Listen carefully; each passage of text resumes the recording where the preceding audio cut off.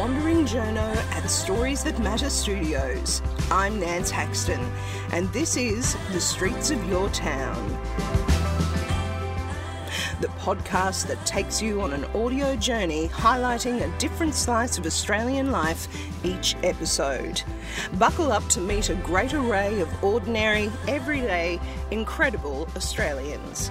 This podcast is brought to you by DM Podcasts, part of Diamantina Media, with more than 25 million downloads for a range of shows such as The Betoota Advocate and Chat 10 Looks 3. Streets of Your Town podcast would like to acknowledge the traditional custodians on whose land this story was gathered. I acknowledge that for tens of thousands of years, our First Nations people have walked this country and shared stories on this great land down under, and I walk in their footsteps today. I pay my respects to their elders, past, present, and emerging. Reviving Indigenous languages through song is the driving force for Rochelle Pitt-Watson's music.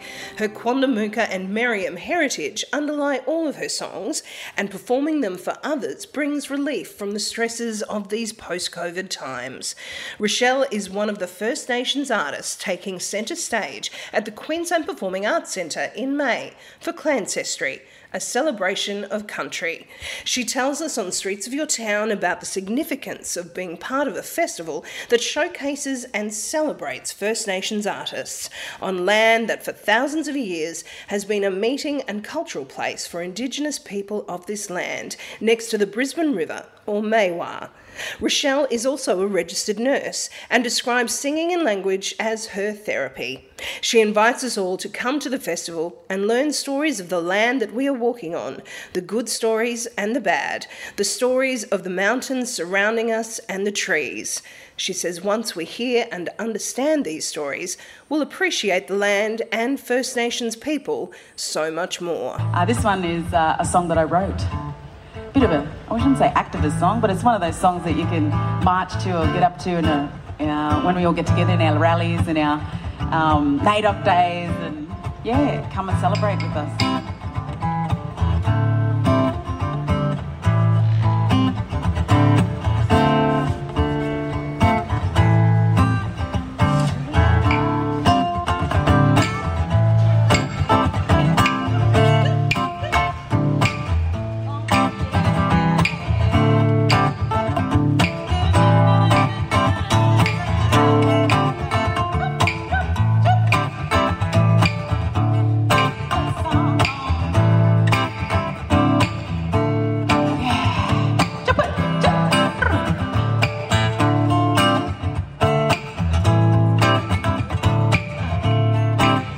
Should we not march to our own tune? Yeah, I say it again now. Yes, I say it again now. Should we not march to our own tune? Yeah, I say it again now. I say it again now. This is a song for the First Nation. We have a right. Yes, my name is Rochelle Pitt-Watson, and I am Quandamooka and Merriam, and I'm Aboriginal Torres Strait Islander woman, and also a registered nurse, and I love to sing as well, so that's my therapy, is my singing. Oh, Rochelle, thank you so much for joining us for Streets of Your Town, my podcast. Yeah, oh, thank you so much. I really appreciate it. Yeah, no. So, Rochelle, perhaps if we start with Clancestry, is this the first time you've been involved in this particular festival, really? Oh gosh, you know, I remember hearing about the origins and the start of Clancestry, and I think at that time I'd left Brisbane, so I didn't actually have a chance to be really a part of it. I missed out all those years ago. Now I'm back, because I've left for like over 10 years, and now I'm back in Brisbane, and so to actually be performing in Clancestry, it just feels like coming back home, you know, because for me, this was, you know, our black arts. It wasn't really recognised too much in Brisbane, and at the forefront. We were always pushed at the side, or just a little side act or something. But now having Clancestry here really showcases our mob, our culture, our talent, and it's something to be proud of. Do you think it is an interesting turning point, like you say? Because I think I've noticed that too, having grown up in Brisbane. You see that Brisbane is finally, Queensland's catching up with it. Yeah, I know. It'd always be down south, maybe. Sometimes Melbourne or Sydney were really interested in promoting Indigenous arts and music. But no, yeah, I do. I noticed it here. It was just so far behind. And then people didn't want to invest any time or money into it. Now Clancestry is all about that, and I can see this growing bigger and better every year. It might even go into not just the music and the visual arts. More the visual arts, like the painting, the artworks. I'm sure that will happen at Clancestry, but it'll just be something bigger and better, maybe similar to what Kayak is in Cairns, where we do the showcasing of the what do you call it, the models in the clothing, and it's huge. That festival's huge. It's huge. And foods, and I can't wait. I'm looking forward to that. I always think, even now what we got is gold, but I'm looking forward to the future. Like, I look forward to getting older just thinking about it. Looking forward to that, yeah. And can you tell us a bit about your music? And you're so passionate about it, the beautiful music you shared with us today. Oh, thank you so much. Yeah, look, I am a nurse, and I do work mostly in my nursing field, but my singing and my music is my hobby and my love on the side, my therapy. When I have a chance to do it, I will be writing some new music, hopefully this year, next year. I think COVID and all of that sort of, stressed us out, and then the floods. It's knocked us all around, hasn't it? I know. Particularly nurses, though. You're on the front line. How have you been? So I can't sort of relax and do my music, and then but yeah, I do. I'm a strong. I always portray that strong black woman. My background also is, my mother's side is Greek Australian, so she always grew me up knowing that Greek side, but also being a proud Aboriginal woman, and that's that's why I'm so strong in my culture. But I'm still searching and learning, because a lot of that, our language, we don't speak much anymore. So I want to look at bringing those endangered languages back in song, so that it's something I can record and leave here for the younger generations, my kids, my grandkids, and the community, if they ever want to, learn about their culture. And I don't want to say it's a dying culture or anything like that. We've got the resources, we've got the energy and the willpower we need to do things and act now on preserving what we have of our culture left. That was another exciting aspect of today, and I think at the moment, isn't it, is hearing so much spoken in First Nations language. I know, and even that's what it's all about, and that's why the arts is a platform for that. It all seems to be intertwined. It is culture. It is part of our culture, and First Nations culture as well as mainstream culture, non-Indigenous. But yeah, perfect platform to preserve and to bring out our language. Yeah. What is so important about it for people who perhaps don't really understand that link? Why is it so important to revive those languages, as you say, to speak them in an oral way? Yeah, it's funny. When you speak English, that's our way of communicating and getting across. It's quite formal, it's quite straightforward. When you speak in language, in Indigenous language, it's a spirit connection, it's a heartfelt connection. It's different, because one word that you speak could mean many different things as well. It may not just mean one straight thing that you're saying. It depends on the context, you're saying it in. But it has a beautiful, soft flow to it as well. It's not an abrupt type of language, And doing that for me is a healing and a therapy, because my old people were not allowed, they were stopped and not allowed to talk in it. It was seen as like a sin, like a bad thing. Particularly at Quandamooka, at Stradbroke Island, Minjerribah, from what I've heard, yes, it was very much crushed, wasn't it? And that's one thing, one of my great-grandmother came from there. And it's only recently I've come back and connected with Quandamooka mob, but there's a big story around her and how she was taken away from Stradbroke, Quandamooka country there. And I want to bring that back in song, her story, but I just think because they were so strong, certain people in Quandamooka country, very strong people, they were moved away. You're causing too much trouble here. We'll move you on to Fraser Island, or from Fraser back to Yarrabah. So I've got connections right up in Cairns, blood connections, because a lot of our people moved from down south here up top. Hence why I've got the Torres Strait connection and that blood, as well as blood from down here, because we came up, met my grandparents, you know. It's an amazing story, isn't it? But and you've got a lot to discover, and all those languages that cross over to learn. And and it's also recognising that journey that my old people had to forcibly sort of make, you know, and recognising, acknowledging them and showing that love back to them, giving back. So you'd encourage people to come along to Clancestry and to hear these stories in song? Oh, most definitely. Yeah. Like this is, you might even learn about the stories actually of the land that we're walking on to, you know, the good stories, those stories of why, you know, this certain mountain is over there, or why that the certain cluster of trees is there. There is always a story to the land that we're walking on. And once you hear those stories, you really appreciate and respect that land a bit more, that it's actually living and breathing and alive. And you connect with it a bit differently than just walking on it to get to one A to B, you know?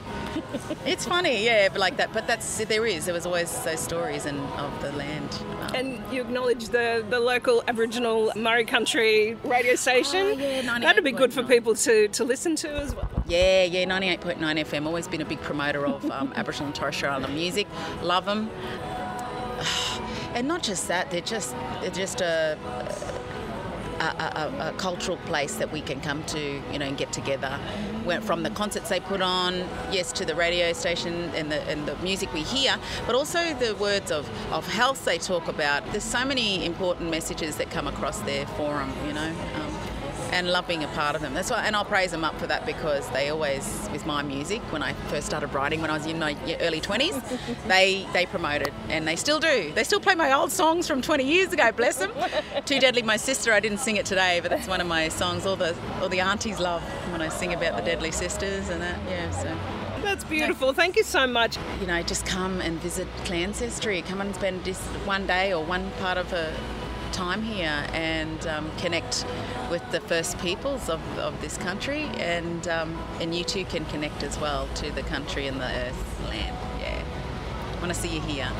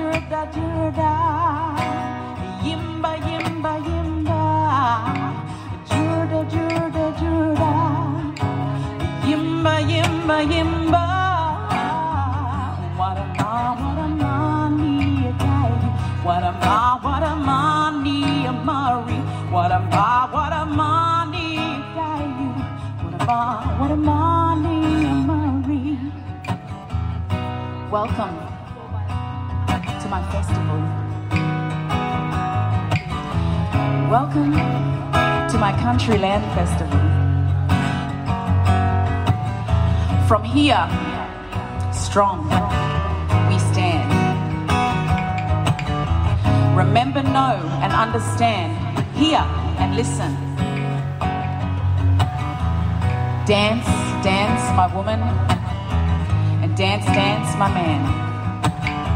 Welcome, welcome to my festival. Dandajinia,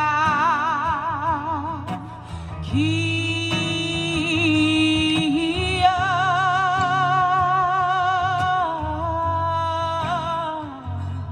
Dandajinia.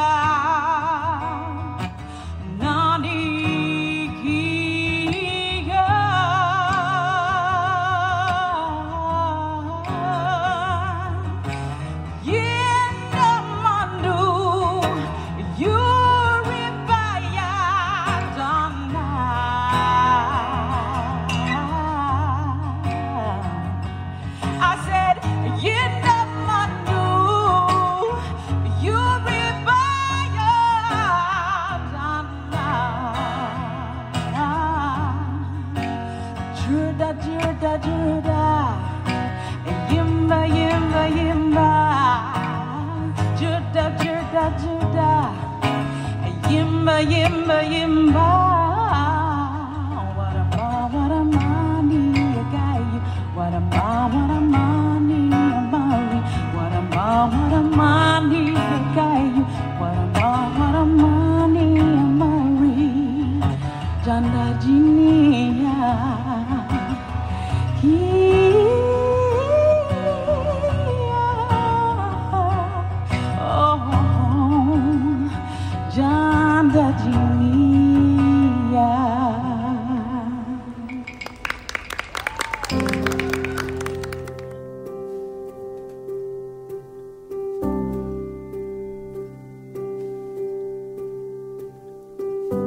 That was Rochelle Pitt Watson sharing her love of singing in her Indigenous language for this episode of Streets of Your Town.